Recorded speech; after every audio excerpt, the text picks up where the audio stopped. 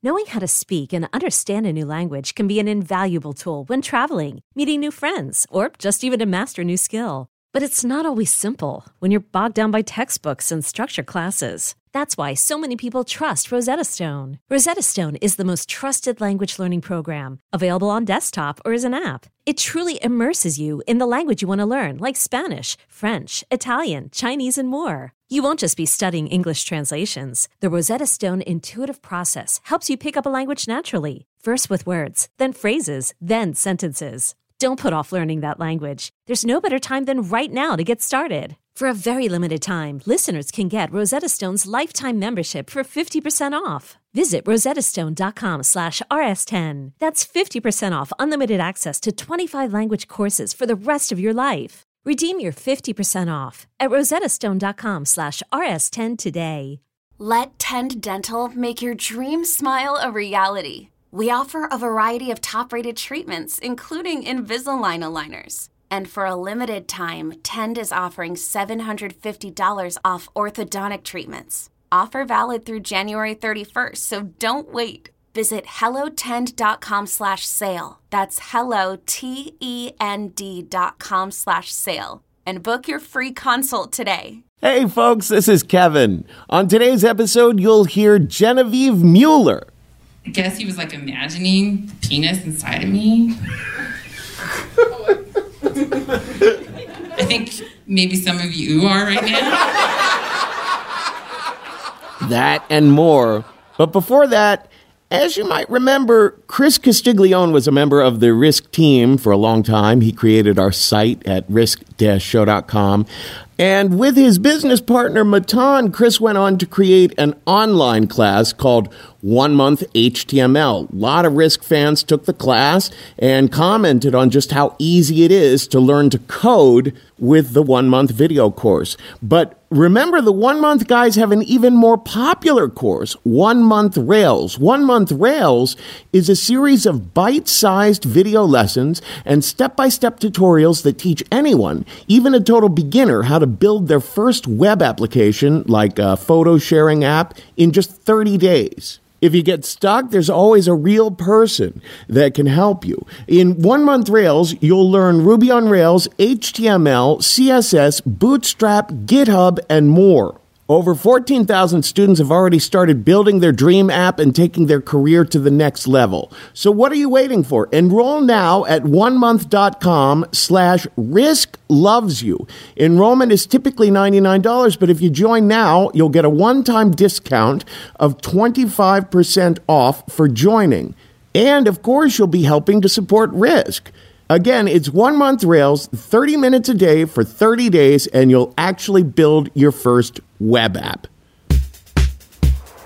Also, with the holidays almost here, you don't have time to go to the post office. It will be packed with so many people you'll want to scream, so use Stamps.com instead. You use your own computer and printer to print your U.S. postage for your letters and packages. We use Stamps.com.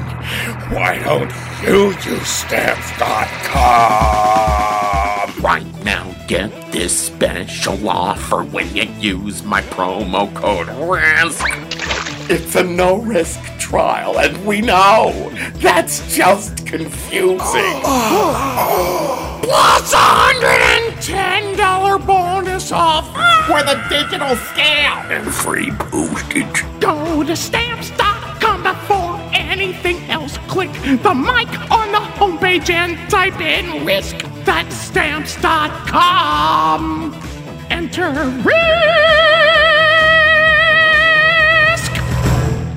now here's the show.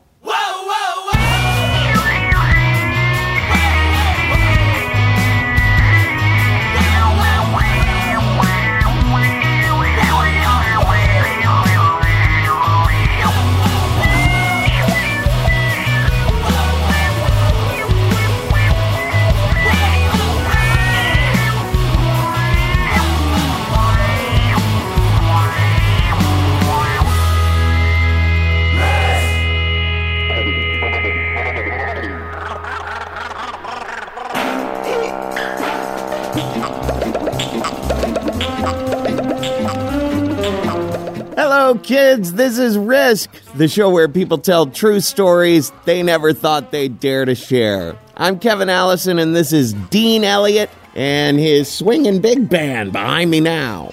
We're calling today's episode Live Sex Show Part 2 because we're going to have a few more stories from our trip to Albuquerque.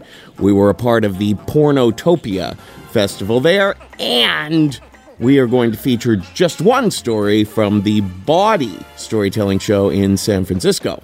You'll notice that this episode is a bit of a size queen, kids.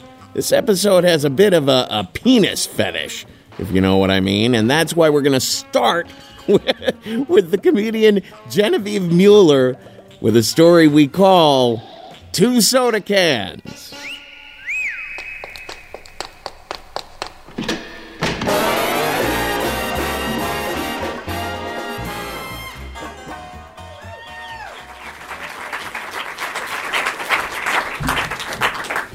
How you guys doing tonight?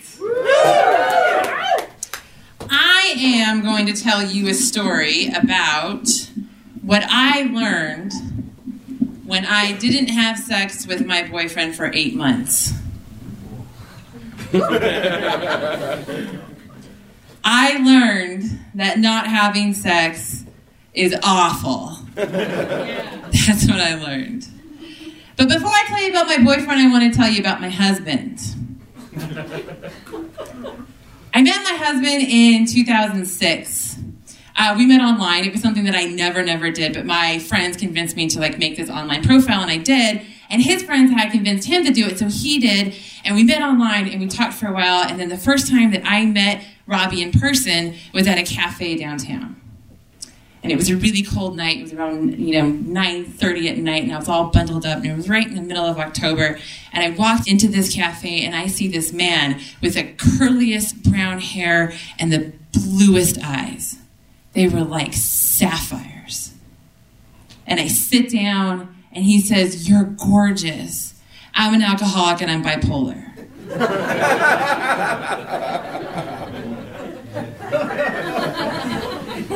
And I didn't run out, and I think it was because of his eyes. And we had a great time, and we drank coffee, and we ate croissants, and it was very nice. And then by the end of the date, he said, "You're going to be my wife." And that's when I freaked out. I can deal with alcoholism and manic depression, but you want me to marry you? Are you crazy? About a month later, though, I moved in with him. And about 3 months later, he tattooed my name on his chest, so I was pretty much his. And then we got married, and I had a baby. And about 5 months after my child was born, my alcoholic husband, his liver failed, and so did his kidneys. And so I sat in the hospital for about a week, and he passed away, and I went home, and I cried with my son for about 2 years. And then one morning at the breakfast table, I'm sitting down and I'm looking at my son's blue eyes, just like his daddy's, and I think, I should write a joke about my dead husband. And the first joke that I wrote about my dead husband goes like this. I said, it's really hard when you're dating and you're a widow and you have to tell the guy that you're dating that you're a widow. You have to explain that the last relationship that you were in, the guy died.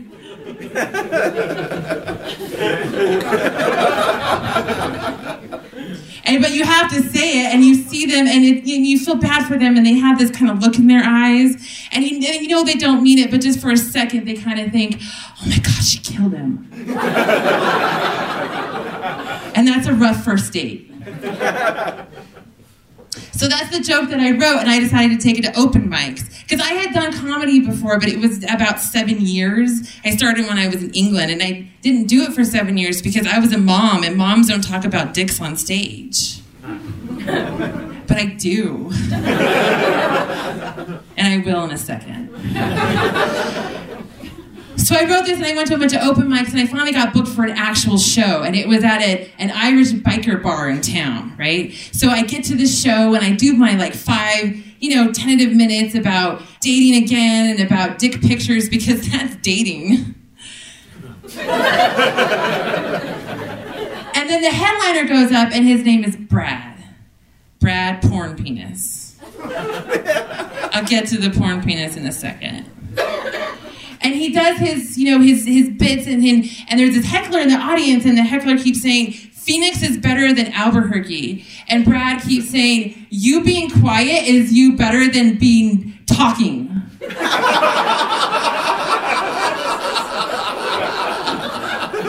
And Brad controlled that stage. And when I saw him, I was like, Brad, could you control me too? Because I'm definitely going to fuck him. But you see, Brad lived about 6 hours away in Denver, so I barely saw him, and so I decided, well, I'm just going to Facebook message him, which I did. So I Facebook messaged him, and I gave him my number, and I said, if you're ever in town, just text me, maybe we should hang out. And he took me up on it. Now, I had just started dating again, guys, and it's been 2 years, right? There was 2 years of, crying about my dead husband, and then I was like, fuck it. So he asked me out, and I go out, and I get really nervous, and I put on a dress, and I make sure my boobs look okay, and I get there, and I sit down, and he's not there yet, and I'm waiting. He finally walks in, and he sits down, and he's like, hi. And I was like, let's get drunk. And we did. We got so drunk. And he bought me shot after shot, and he was doing shot after shot. And you see, Brad, he doesn't live here, but he worked on movies. And so, the movies, they would give him a place to stay, So the night goes on and on and on, and we get drunker and drunker and drunker. And I eventually am saying, yeah, let's go back to your place. And his place was a motel out in the middle of nowhere. It was great. So I go in, and we were sitting on the bed, and we're doing that kind of awkward thing where he's like, hey, it's my birthday tomorrow. I was like, yeah, I guess I'll fuck you. Happy birthday. So we're kissing, and he's taking off my clothes, and I'm taking off his clothes, and and then I pull his pants down, and then I see it. The porn penis that I was talking about, I see it. And it's like 2 soda cans stacked on top of each other. That's a measurement for penises, guys. 2 soda cans. And I forgot that I was drunk, and then I was in this really dingy motel in the middle of nowhere, and I put that penis inside of me. And I felt like a woman again. It's amazing what a really big dick will do for you. I had been defined by this thing about being a widow, and I hadn't dated, and I hadn't had sex, and I finally felt like, no, I'm okay. Everything is going to be okay. 2 soda cans, guys. So he comes back into town during that summer about 6 other times. And so I had experiences with this penis about 6 other times. And I decided by the end of the summer, maybe sometimes you need more than a really big penis. Sometimes.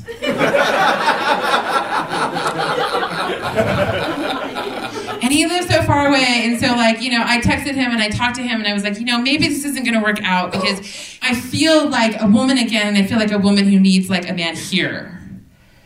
And he was fine with it, because the thing about Brad is that he knows he's not a good boyfriend, and he'll totally admit that.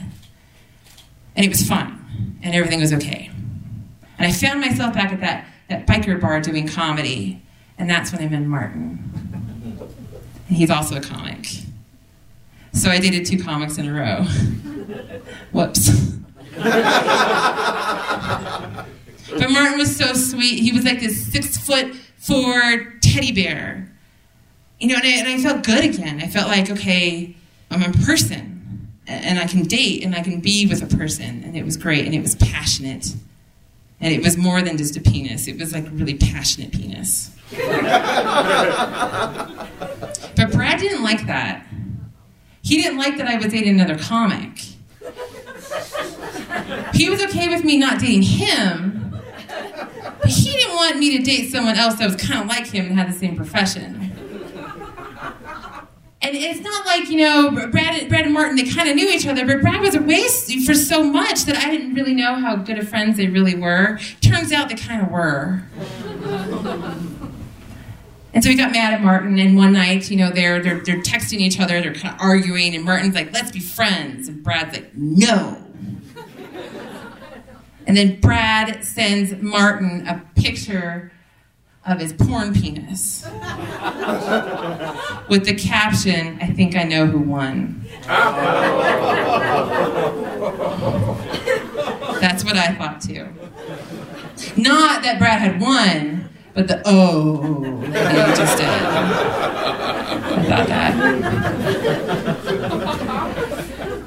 And then everything changed between Martin and I at that point. It was like he just couldn't look at me the same way. I guess he was like imagining the penis inside of me. I think maybe some of you are right now.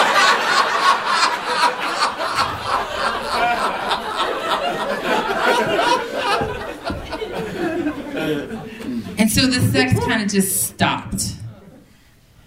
And I can count how many times in 8 months that we kind of had sex. It was 5. 5 times in 8 months, guys.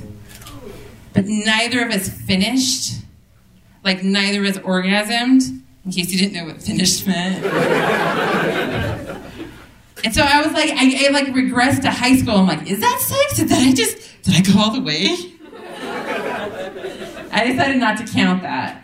No. So 8 months, no sex. And no intimacy. And no relationship, really. And it was hard. And every time that I tried to initiate it and he would just kind of say no, I felt guilty. And I actually got to the point where I was like, why did you date the soda cans man? Which is irrational, I know. And then, one night we're on the couch and we're watching Netflix, and it's another one of those watching Netflix instead of having sex kind of nights. And he's playing on his phone, and he decides to go to the bathroom and he leaves his phone on the couch, and he didn't lock it. And there's a part of me thinking, we haven't had sex for 8 months. Who have you been having sex with?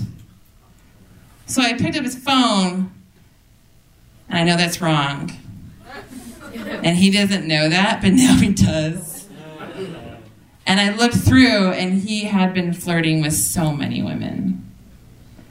And the thing is that made me feel the worst was that he was telling them things like, you're so pretty and you're so talented.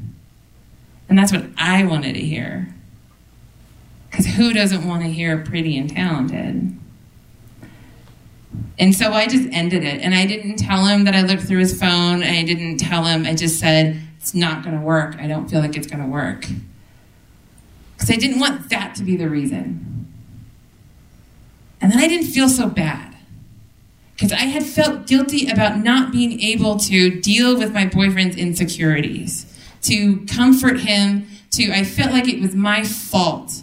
Like I was broken somehow because I had a dead husband and I had a dick that I fucked once. Like it was my fault. But at that point, I let it all go. It's him. It's his intimacy issues. I'm not going to feel ashamed about who I have sex with. I'm not going to feel ashamed about any part of my sexuality because sometimes my sexuality includes penises that are 2 soda cans stacked on top of each other. Genevieve Mueller, guys, that's my story.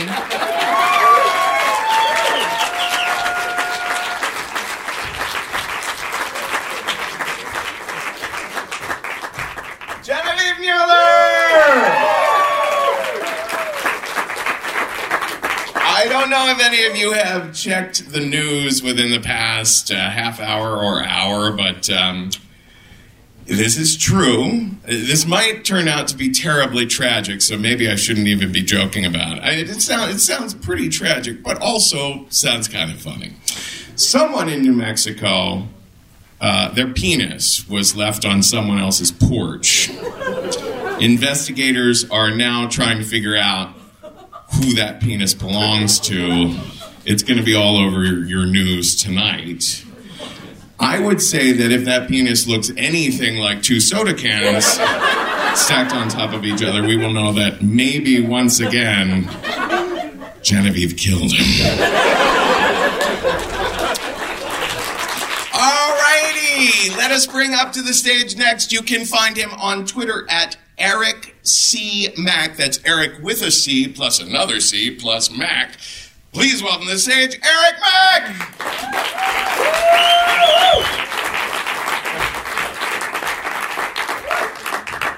So, this is a story about when reality intrudes on fantasy. Dun dun dun.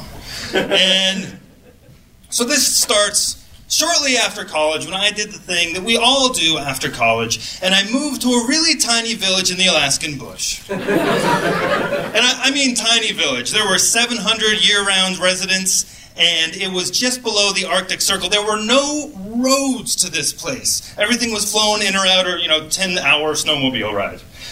But there was one bar there overlooking the Yukon River, and I spent a lot of my weekends there during the 3 years that I lived there. And on one particular Friday night in my second year there, I went to the bar with my friend Kevin, different Kevin, and there was a beautiful woman at the bar that I had never seen in the village before, which was a very rare occurrence in a village of 700 people.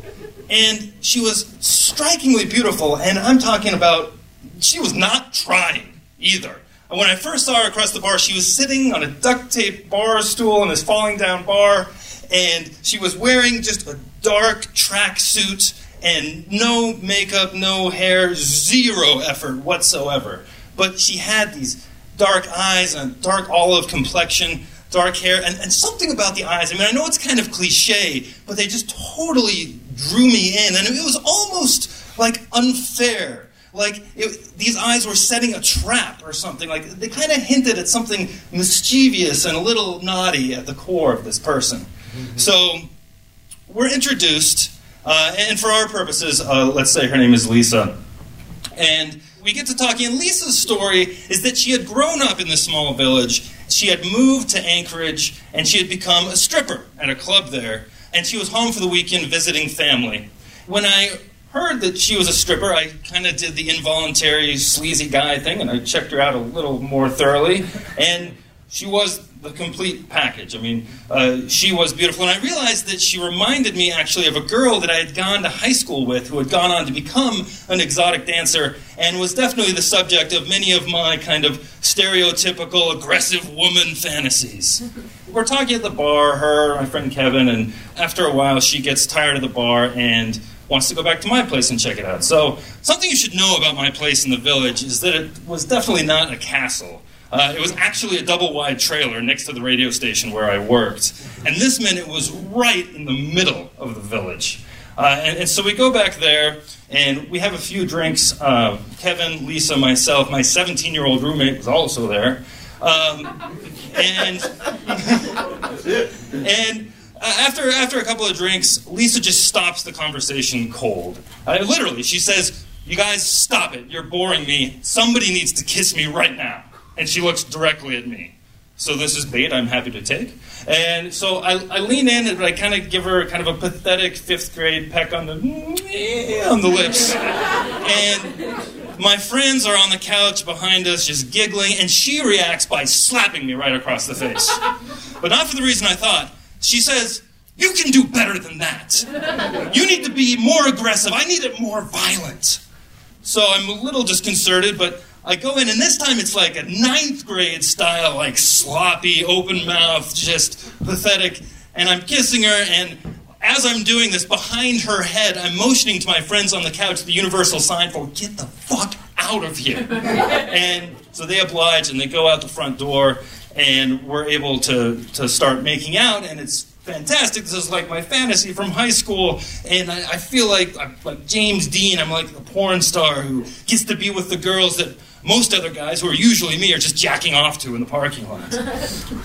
But it doesn't last for long, because my roommate comes bounding back in the front door, and he says, "Eric, the fucking cops are outside."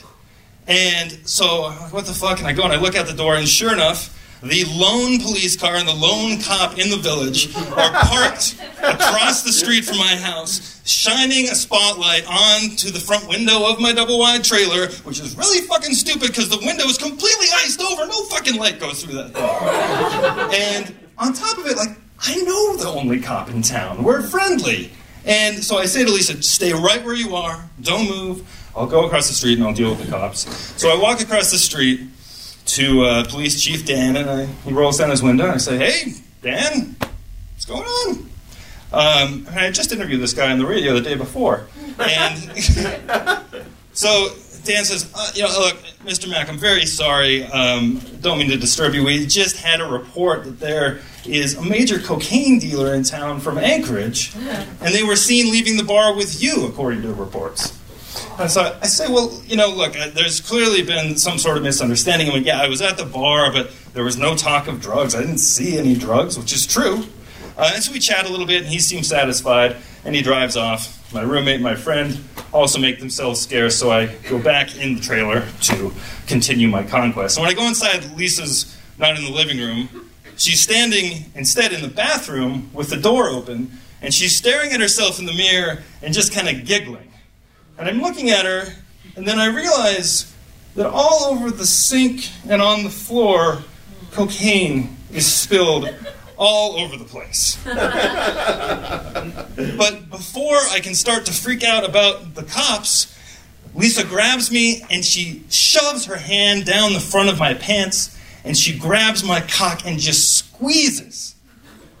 And the resulting erection was something like a phallic sword. At least one soda can tall.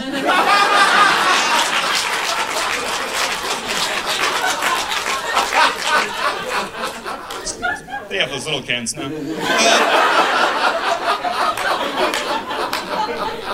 But it is a phallic sword, and it is slicing through the red flags that are flapping like crazy in my head. And so, my heart-on vanquishes all my worries about the clear, reckless behavior of the woman in my trailer and the impending DEA SWAT team that may be surrounding my house at the very moment. So, now the transition to the bedroom wasn't quite the passionate clothes-tearing session that you might imagine. It was a little more like being led by my cock to my own bed, like a dog on a leash. But I decided to roll with it and take the chivalrous approach. And so we get to the bed, I take off her pants, and I start to go down on her. But I don't get very far because she grabs me by the back of the neck, which is weird, like a puppy, and she says, "Did you brush your teeth?" And I don't really get the joke, but I kind of laugh and just go back to what I was doing. She grabs me again and says, "No, I'm serious. You have to go brush your teeth and wash your hands right now." And I don't know if this is just the cocaine and the booze talking or what, but I want to humor her and I want to realize this childhood fantasy that seems to be playing out. And so I go and I have a little wash-up session in the bathroom, and I come back and I go back to work. And again, she says, "Wait, just stop. Are you sure you washed your hands really well?" And I'm getting a little irritated with the OCD session that's suddenly going on. And so I try to turn things more to my advantage. And I say, "Well, I tell you what, Lisa, why don't you come and take a shower with me, and you can scrub me down to your complete satisfaction." But it's not really that great of an offer because my shower is kind of disgusting, and the window in there is also frosted over, so it's not exactly that enticing. But the offer seems to disarm her a little bit, and she says, "You know what, forget it, just come here and let me fuck you." So I go to the bed, and as she's climbing on top of me, you can kind of feel her taking control of her own situation again, and looking back now, almost 12 years later, it seems clear that night that there were like two Lisas in my house. There was the coked up, drunk, kind of out of control, possibly addict.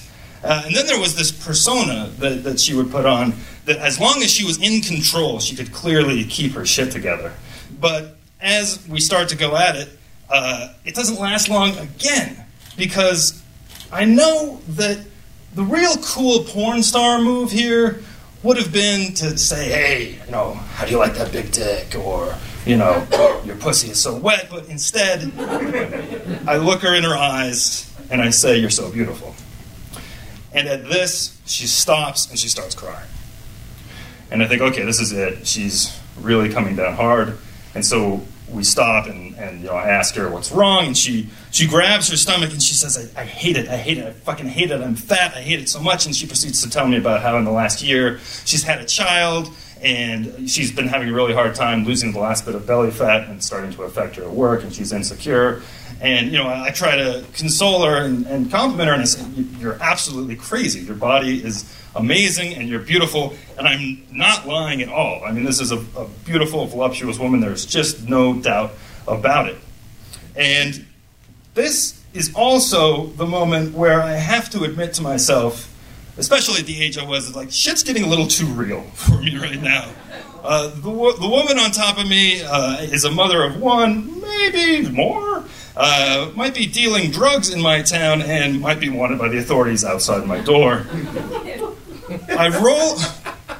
So I decide to roll her over and to keep consoling her, and we go into a more gentle missionary position, and I'm giving her gentle kisses and I'm complimenting her, and I get the idea that what I should do is I should pull out, because I want the compliments that I'm giving her to land right. I want her to think that they're sincere, not that I'm complimenting her because I'm fucking her.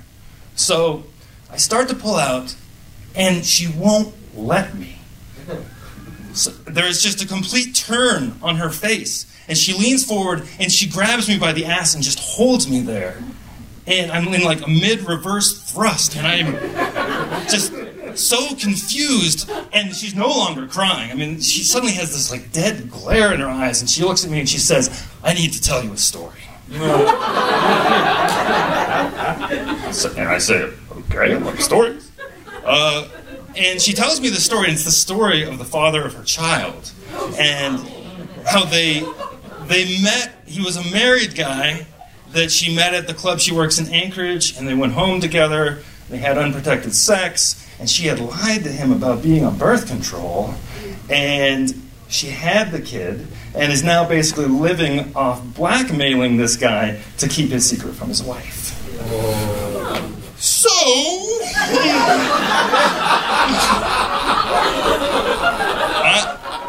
I am just a total deer in the headlights at this moment, and really kind of focused on my cock, which is now halfway inside perhaps a drug-dealing sociopath, and does not have a condom on it. And so I am starting to think about the flight schedule. And I'm starting to think, when is the next flight to Anchorage? And can we get on it? And is there enough time to get on that flight in order to get the Plan B pill? Or will it be too late? And I am just out of my mind. And then she lets go, and she leans back on the bed, and she says, I'm just fucking with you.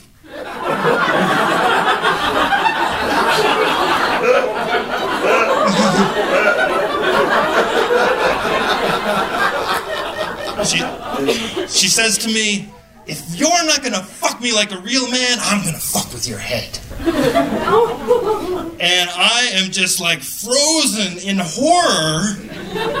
And I'm thinking like, I need to get away from this one, but I don't even know what is real at this point. Like, I don't know if she gets off on just like fucking with people in the head, or if this is some like power play and she needs to get control of the situation back because I made her feel vulnerable, or am I part of some like insane conspiracy and 9 months from now I'm going to get blackmailed into becoming a drug mule and running cocaine into my village?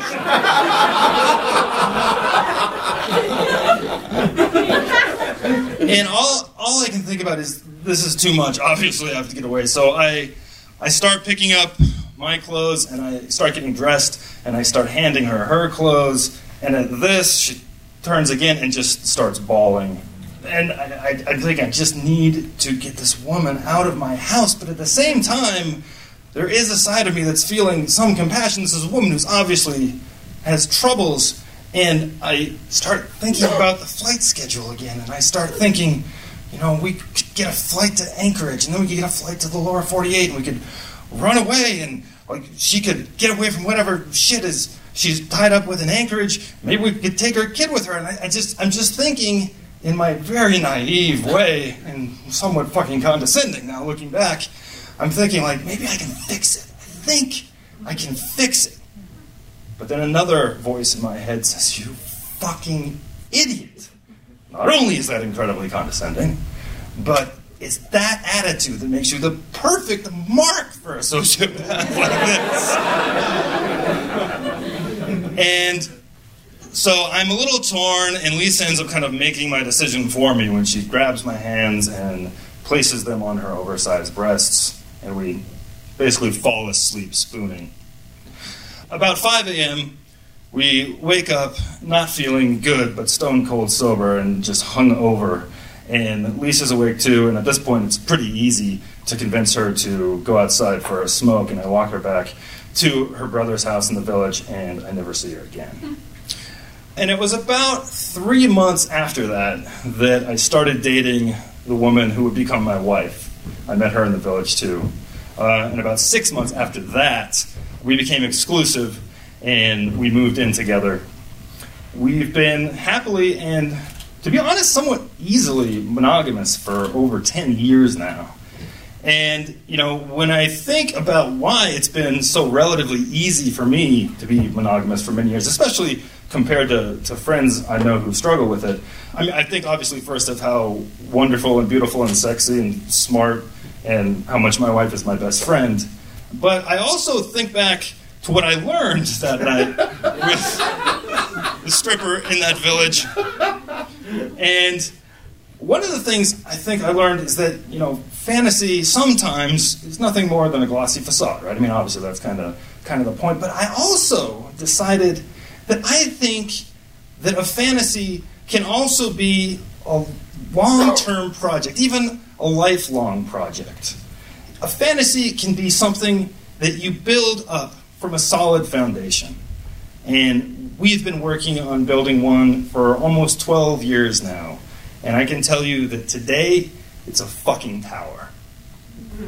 Several centimeters.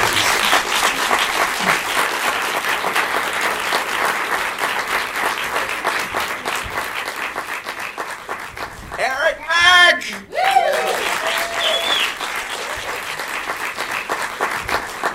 Let's hear it for these storytellers tonight. They've been doing really wonderful stuff. These guys, most of these guys are kind of new to having done this before, and I thought everyone has just been really bringing it, worked really hard on their stories, and they've really deepened, and I'm thrilled with the work that everyone's done. And we have just one more. You can find him. He has a Tumblr. His Tumblr is called Daddy, Dolls, and Doings. He is Daddy Morrow, and you can find him there. Please welcome to the stage, Mauro Montoya!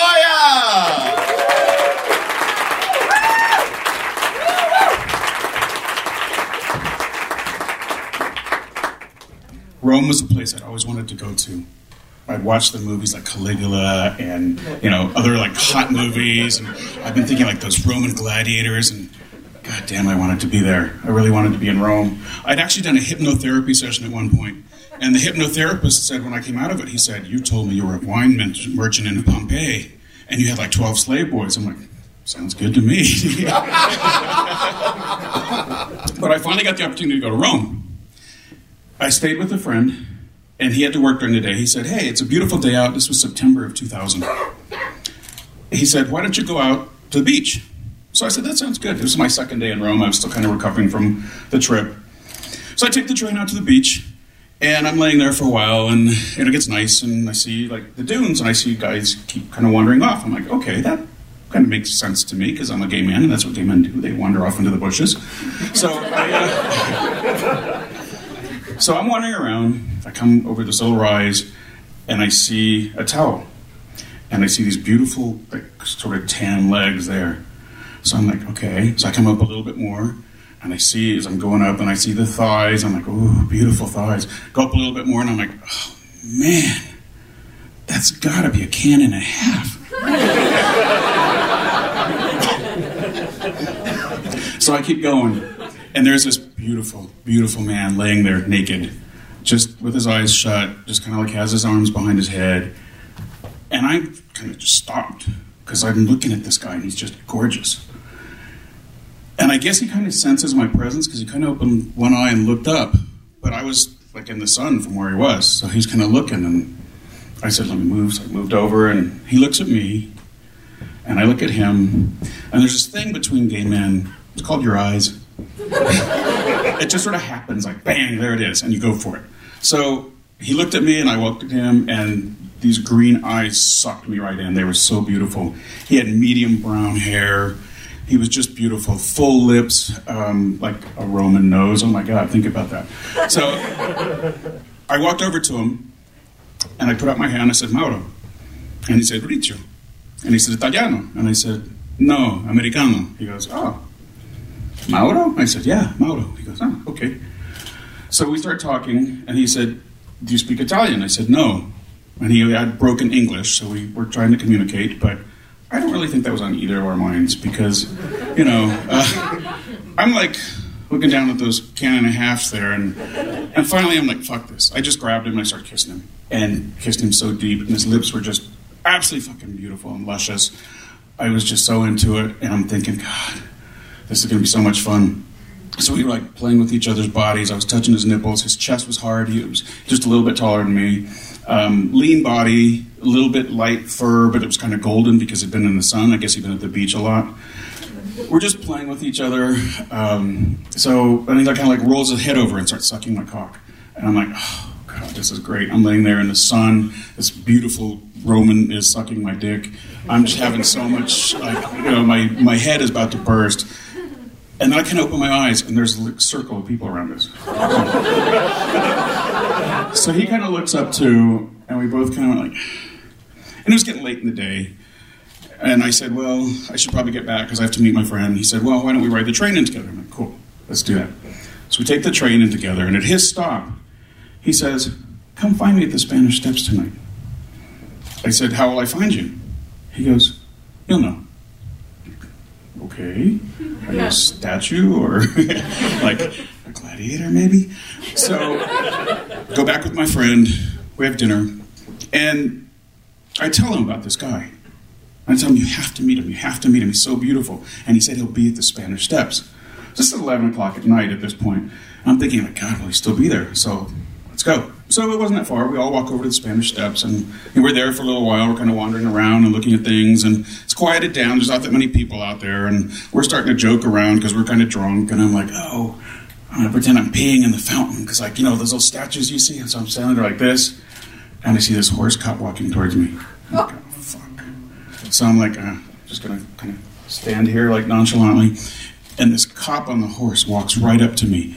And I'm looking up, and he's looking down, and they wear this kind of little face thing, like right over the lower part of their face. You can't really see what they look like. And here's this beautiful Carabinieri, and this, I could tell he was like a really well-built guy. And there he is on his horse in his Carabinieri outfit, and I'm like, oh, cop fantasies. I'm like, stop it, I'm in trouble. But I'm still having cop fantasies here. And he pulls the thing down, and it was Riccio. I'm like, oh, fuck. You're a horse cop.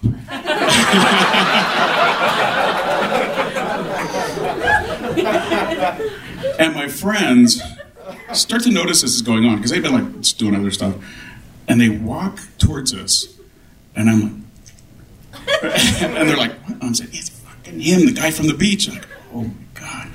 So they're looking at us, and we're talking, and he says, I get off at 1 o'clock. Why don't you come back? So we go wandering off, and these guys are like, you fucking son of a bitch, look at you with that horse cop. And my friend Jorge that's living there is like, I've lived here 2 years already, and I've never met a horse cop like that. So I'm like, yeah, score one for Americano. So at 1 o'clock, he comes and finds us. And so we've had some more drinks at that point. I'm like really lit. I'm thinking like, oh my God, this guy's so hot. Let's pray he wants to do something. So my friends leave, and we are walking around. And I mean, clearly we wanted to do stuff with each other because we were like touching each other. And, you know, it's Rome. I don't know what it's like there. I don't know how homophobic they are or anything. So I don't really want to hold his hand. I don't like grab him and stuff. We're kind of like touching each other a lot. So I'm thinking like, yeah, this guy wants the sex as bad as I do. So I tell him, we can't go back to Jorge's because there's a bunch of people there. He goes, well, we can't go back to my place because I have a partner. And he goes, it's okay, we're open. I said, cool. So we wander around and we're near all the ancient Roman ruins. I'm fascinated because, like I said, I've always loved Rome, and I'm thinking, like, I wish I was in Pompeii right now with my 12 slaves. I'd give them to him because he's so beautiful. So I'm there and looking at this stuff, and he's telling me different things about it, and we're just walking around, and I'm thinking, like, oh, there's a Roman bathhouse, there's this, there's the Roman Senate. I always hear stories about the Senate cloakroom. I wonder if that would work. But we finally are walking past the Colosseum. Now, I had seen it, and we'd gone past it, since that was just like my first day there. But I hadn't gone into the Colosseum yet. So we're walking around, and there's just this chain link fence around it. And earlier when I walked past it, there was a gladiator there. It was really hot. He was like dressed up, and I was like, oh, gladiators. I don't know what it is about gladiators. And that was the same time that the movie Gladiator came out, and I had just seen it. Like, I actually saw it on my flight over to Rome. So it was like fresh in my mind. I'm thinking gladiators, god damn it. So he kind of looks one way, he looks the other, he bends down, he picks up the fence. And he says, go. I'm like, what? He goes, go, go, go, go. I'm like, what do you mean? He goes, just go, go. So he kind of like scoots me under the fence, and I'm like, fuck. He comes under the fence, and I'm standing, and I'm like, what if we get caught? He goes, I'm a cop. I'm like, oh yeah. So we go wandering, and he says, I've been in here a lot. So we go down this one ramp, and it goes down into the lower parts. How many people have seen Gladiator? You remember where they keep all the gladiators, like slaves and stuff, down in the bottom part. So we're walking around, I'm thinking, like, there's been so much fucking hot sex in here. I can just feel it. It's just exploding at me. Like, if you took a UV light in there, oh my God. So we're wandering around, and I'm getting hotter and hotter, and, like, at this point, he's, like, feeling my crotch, and I'm feeling his crotch, and we're, like, kissing and, stumbling around in the dark, and finally we get up to this top part, because they have, like, scaffolding built over where the slaves used to be, so you could see it. So we're in the middle. We're in the exact middle of the Colosseum on one of these scaffolding things. And he drops to his knees, and he starts sucking my cock. And I'm like, oh, fuck, this is wonderful. And I'm just standing there thinking, like, I want to be a gladiator. I want to be a gladiator. And he's really fucking sucking my cock so well. I am just in heaven with it. And he, like, sticks his hand up, and he, like, quits as he looked down. It's poppers. And I was like, I didn't bring poppers because, we don't want to bring them through customs. They're Italian poppers. Ooh, baby. They're, like, nothing like ours. They are amazing poppers. They give you this intense rush that I just wanted to, like, come right in his mouth right there. But I didn't want to because I wanted it to last. It's like, okay. So I grabbed him, stood him up, pulled his pants down, and I started sucking his cock. And just playing with his nipples because his chest was so beautiful. I was rubbing my hands all over him. I was grabbing his ass, which was just a bubble butt. It was so beautiful. And he's like twitching, and he's doing the poppers. I'm doing the poppers. And then he starts to get really close too. So I stopped, and I just flipped him around. I took his ass. That was so beautiful, and I just moved it apart, and I started just licking his ass as hard as I could. Just my tongue in and out, like getting it really wet. And he's like moaning and leaning over, and it was like a 3/4 moon coming down. It was, oh God, it was like, 75 degrees out, this super light breeze. You couldn't even hear the traffic that was going around the circle in Rome. It was just, it was no traffic. It was like we'd been transported back to, like, Roman times. I was just so fucking happy about it. And he's moaning like crazy, and I'm like, all right, I've had enough. He's had enough. Jumped up, just slammed my cock into his ass, and we're just fucking like rabbits. And we happen to be facing the way where the emperor's booth would have been. And I'm thinking, gladiator. And I look up, and I swear I saw the emperor go like this. So I guess I'm hallucinating from the poppers. I don't know, but I swear there was an emperor there. And he did do a thumbs up. So we're going at it, and oh God, I'm getting so close to coming. He's like, I'm going to come, pull out. I don't want to come yet. So we go stopped again. And he's like so excited, and he wants to do the same. And he drops to his knees, and he starts like licking my ass. And it was so good. you know, just like this beautiful slave boy licking my ass, except he's a cop, and I'm like, that's even better. I'm having, like, the fucking hottest time of my life. I can't believe I'm having sex in the middle of the fucking Colosseum in Rome, and with this amazingly beautiful boy. He was about 29, and I was 42 at the time, so, you know, I was like, whoa, I still got it.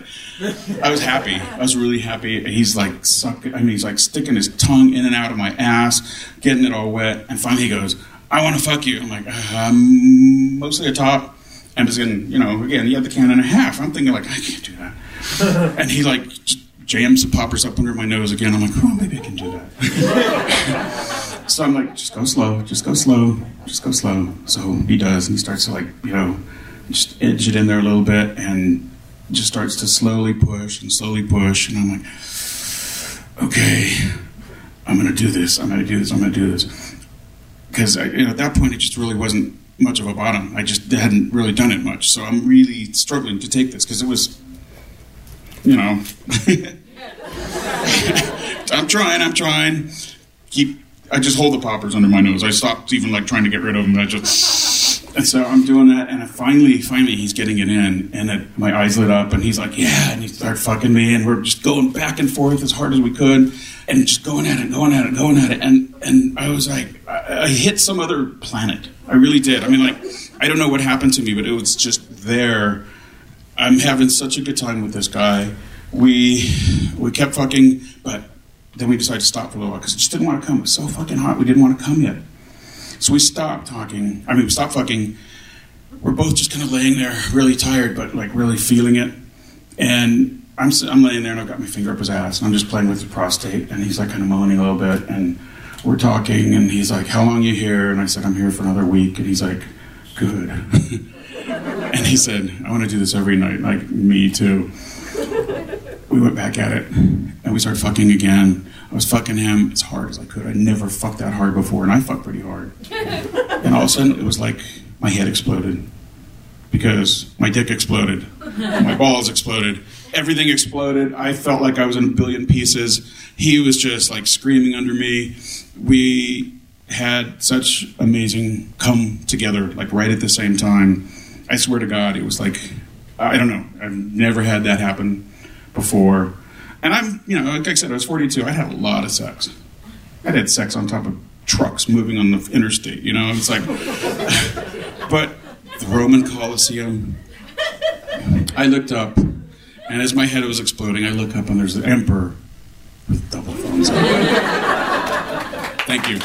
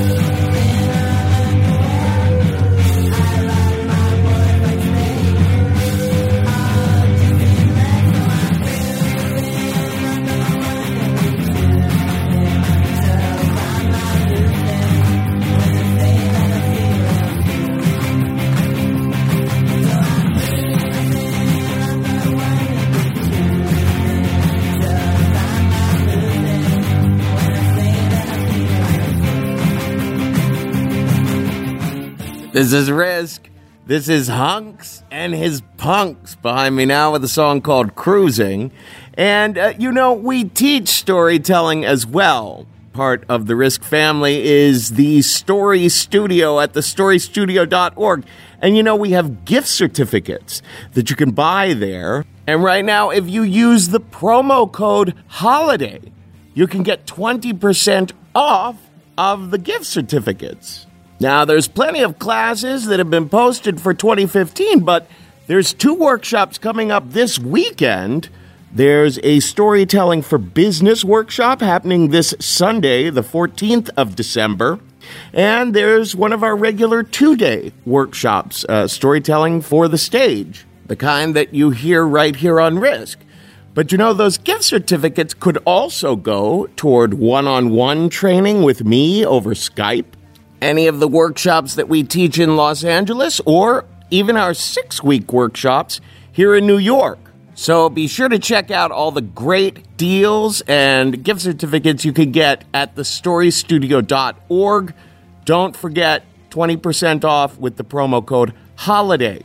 Also, we're very excited to announce that the Risk shop at risk-show.com now has t-shirts and mugs and totes and phone covers. And there's more than that in our shop. There's Risk episodes. There's the classic episodes from the first and second season. They've all been remastered with the advertisements taken out, and we've got some great deals on buying those as packages as well. That is all at risk-show.com. Now let's get to a story by one of the dearest friends of our show, the legendary, the fabulous Ms. Dixie De La Tour, who is the host of Bawdy Storytelling in San Francisco. As you know, we recently did a couple of shows alongside Bawdy, but this particular recording comes from a show that they did out there in San Francisco. I wasn't there, but I saw it online, and I had to ask Dixie if we could run it here as well. Here she is now, the fabulous Miss Dixie De La Tour, with a story we call Too Many Cans.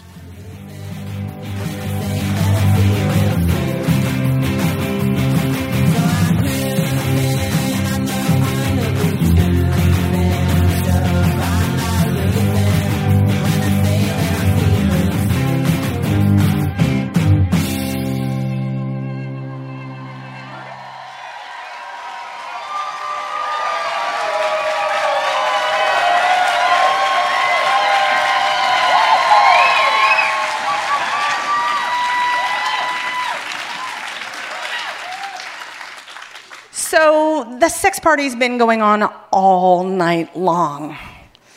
And we're in a McMansion in Oakland. It's one of those amazing places with 18 bedrooms and a building out back that has a hot tub and a sauna. And because this sex party is my birthday,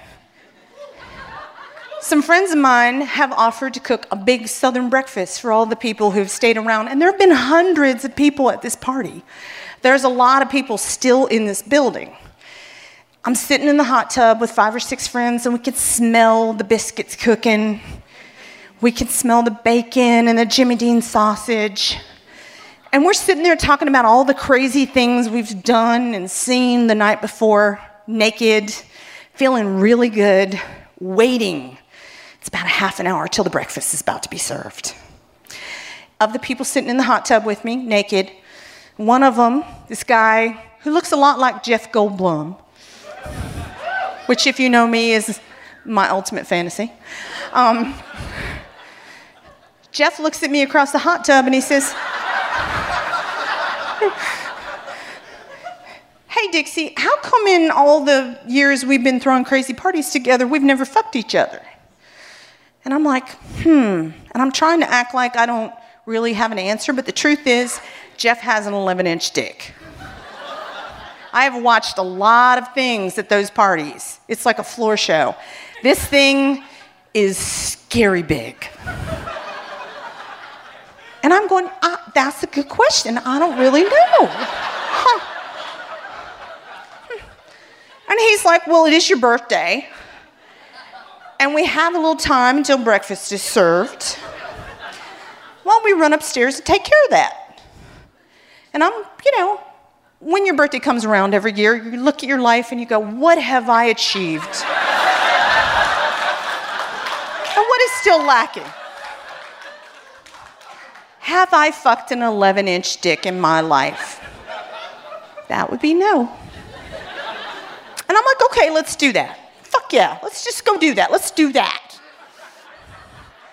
We climb out and everybody's applauding. Yeah, go do it. We go up the stairs into one of the 18 bedrooms. And as we're going up the stairs, Smell of biscuits everywhere. So I go up the stairs, I'm like, you should know, I'm kind of at the tail end of my period, so I have put a sea sponge up in there to kind of take care of business. So just, it's not going to bother you, but I just thought you should know. And he goes, that's fine, don't care. I'm going to use a condom, it's cool. We go up to one of the bedrooms. He's very excited because he's like, queen of the sex parties, gonna fucking have at that. And I'm kind of like, what did I just say I would do? And I get on my hands and knees on the bed, and he puts a condom on, he's getting lube, and he starts to go at it, and as soon as he puts that fucking thing in me, I'm like, this is a really stupid idea. I don't want this at all. And I'm making noises that he thinks are like, yeah, she likes that, and the truth is, get that fucking thing out of me. It's enormous. But you don't want to say that, because that's rude.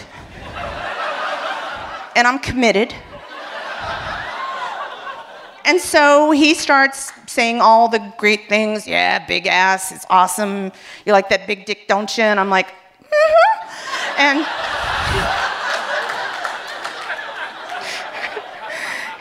And I feel like one of those hollow chocolate bunnies from Easter. All my organs have been shoved down my throat, and there's just barely room enough for his penis inside me. I'm trying to figure out how to get out of this. And as I'm making noises, and he's making noises, and his dick's getting harder and harder, which is making it worse, I see this hairy arm come through the open door. And it's holding a Jimmy Dean sausage biscuit.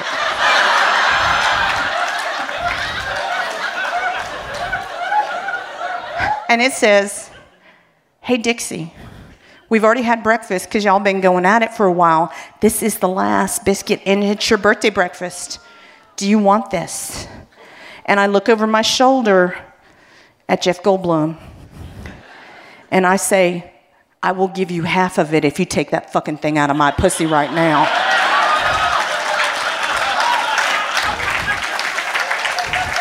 He's been fucking all night. It's fine.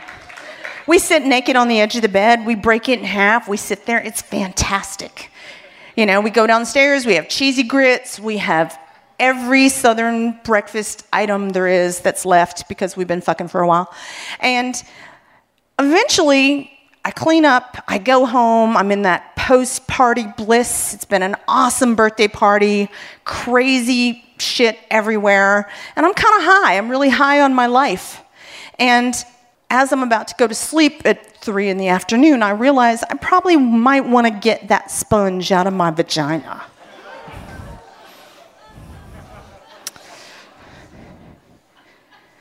So you know how they tell you that the vagina has an ending? What I learned much later is the vagina has a cul-de-sac. It really does. There's a lot of sex educators here who will tell you that's the truth.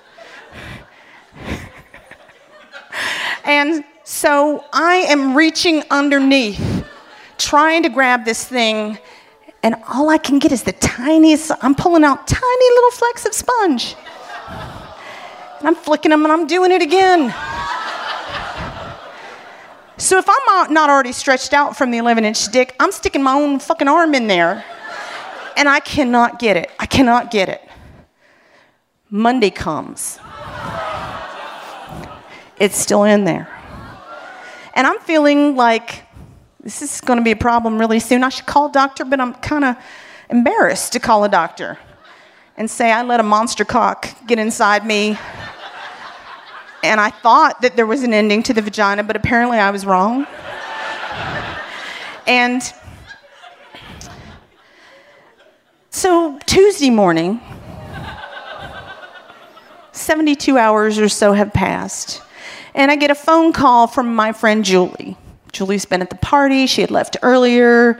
She wants to see, did anything happen after she left? It was a great party.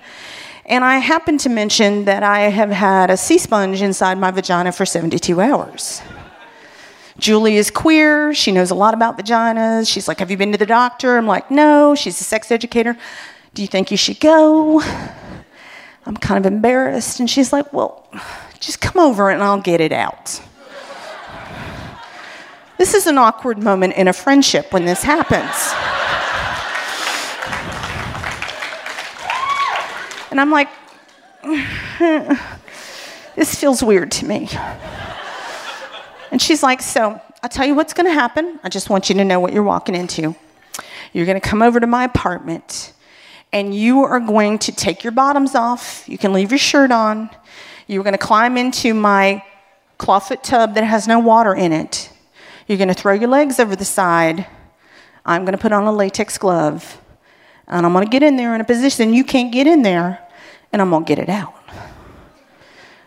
I'm like, that sounds reasonable.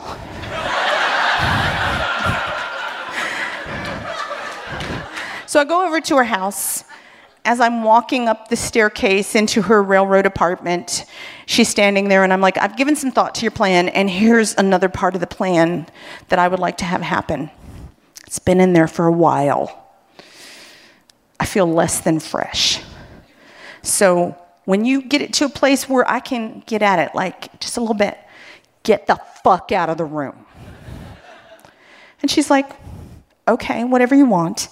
And so I go into the bathroom, I take off my bottoms, I climb into the ice-cold clawfoot tub. I'm sitting there with my gaping maw open, waiting for my good friend to come in and essentially fist my vagina. And she walks in wearing a yellow dishwashing glove.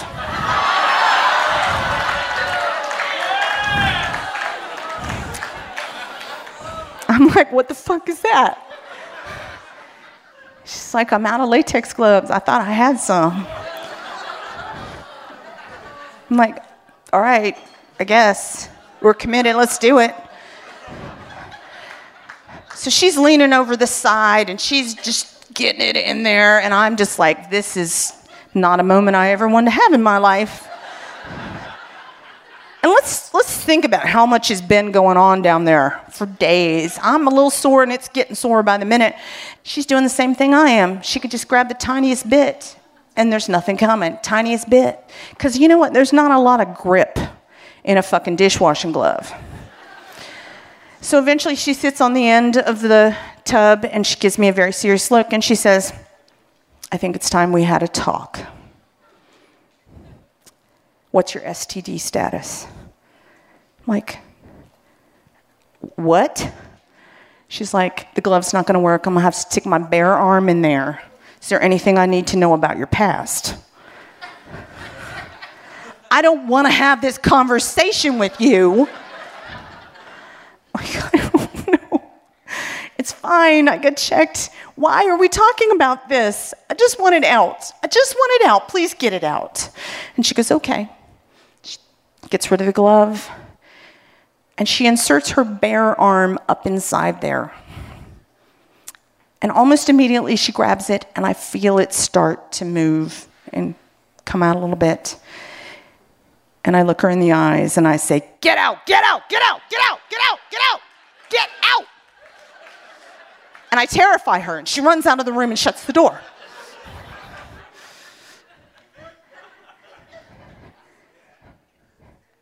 I mean, I don't want to be too graphic.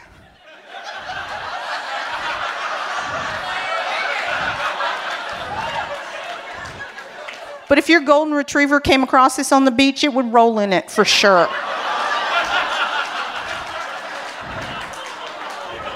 I reach into my purse where I have brought a Ziploc bag. I pull it out. I put it in the Ziploc bag. I zip it. I put it inside a plastic grocery bag, tie it up twice, put it inside, and I wrap it up 7 times to make sure it's trapped and away from me. And I come out. She's obviously gone and washed her hands very thoroughly. And I see her standing at the end of the railroad apartment, looking in the other direction like a dog that's been caught doing something it probably shouldn't do. And from about 30 feet away, as I go down the stairs to leave, I go, we'll never speak of this again. She goes, I agree. couple months later, I'm at a sex party. Jeff Goldblum walks up to me and he goes, so, we were interrupted a while back, and what do you think? You want to give it another go? And I'm sure he's thinking, big deal, what's an 11-inch dick? What's an 11-inch dick? What's an 11-inch dick? Followed by your own arm inserted 200 times. Followed by your best friend's arm inserted another 200 times. And I give him a kiss on the cheek, and I say, thanks, darling, I'm good.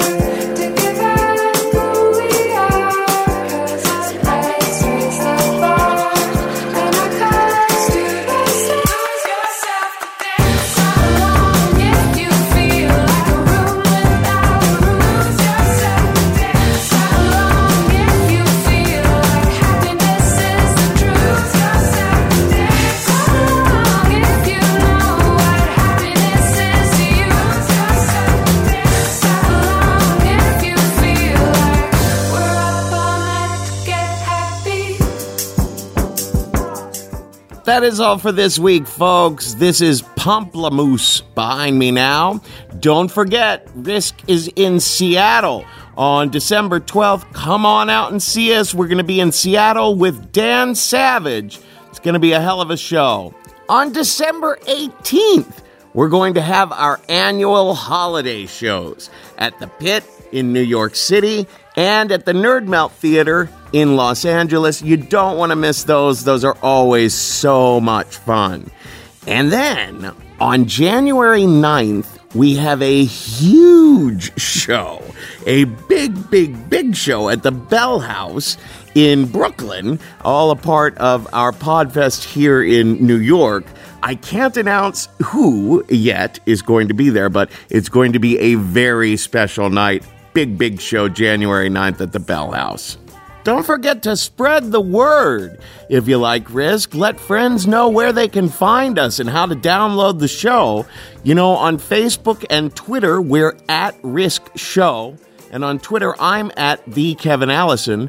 Of course, all of the episodes and our shop and everything else you might want to know about the show is at risk-show.com. And our school is at thestorystudio.org.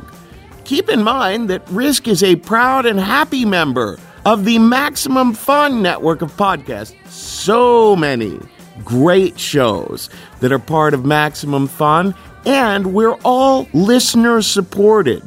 That means we very much do rely on the financial help of the people who love what we do. So if you are one of those people, go to MaximumFun.org/donate and make a one-time contribution or become a member, and be sure to earmark it for Risk.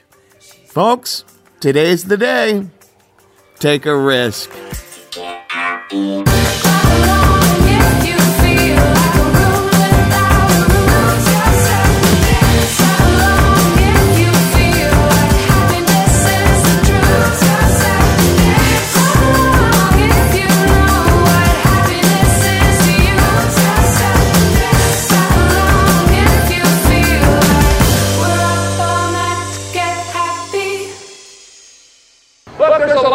To live for in this life. A lot of great things like soda pop, big fresh can of soda pop.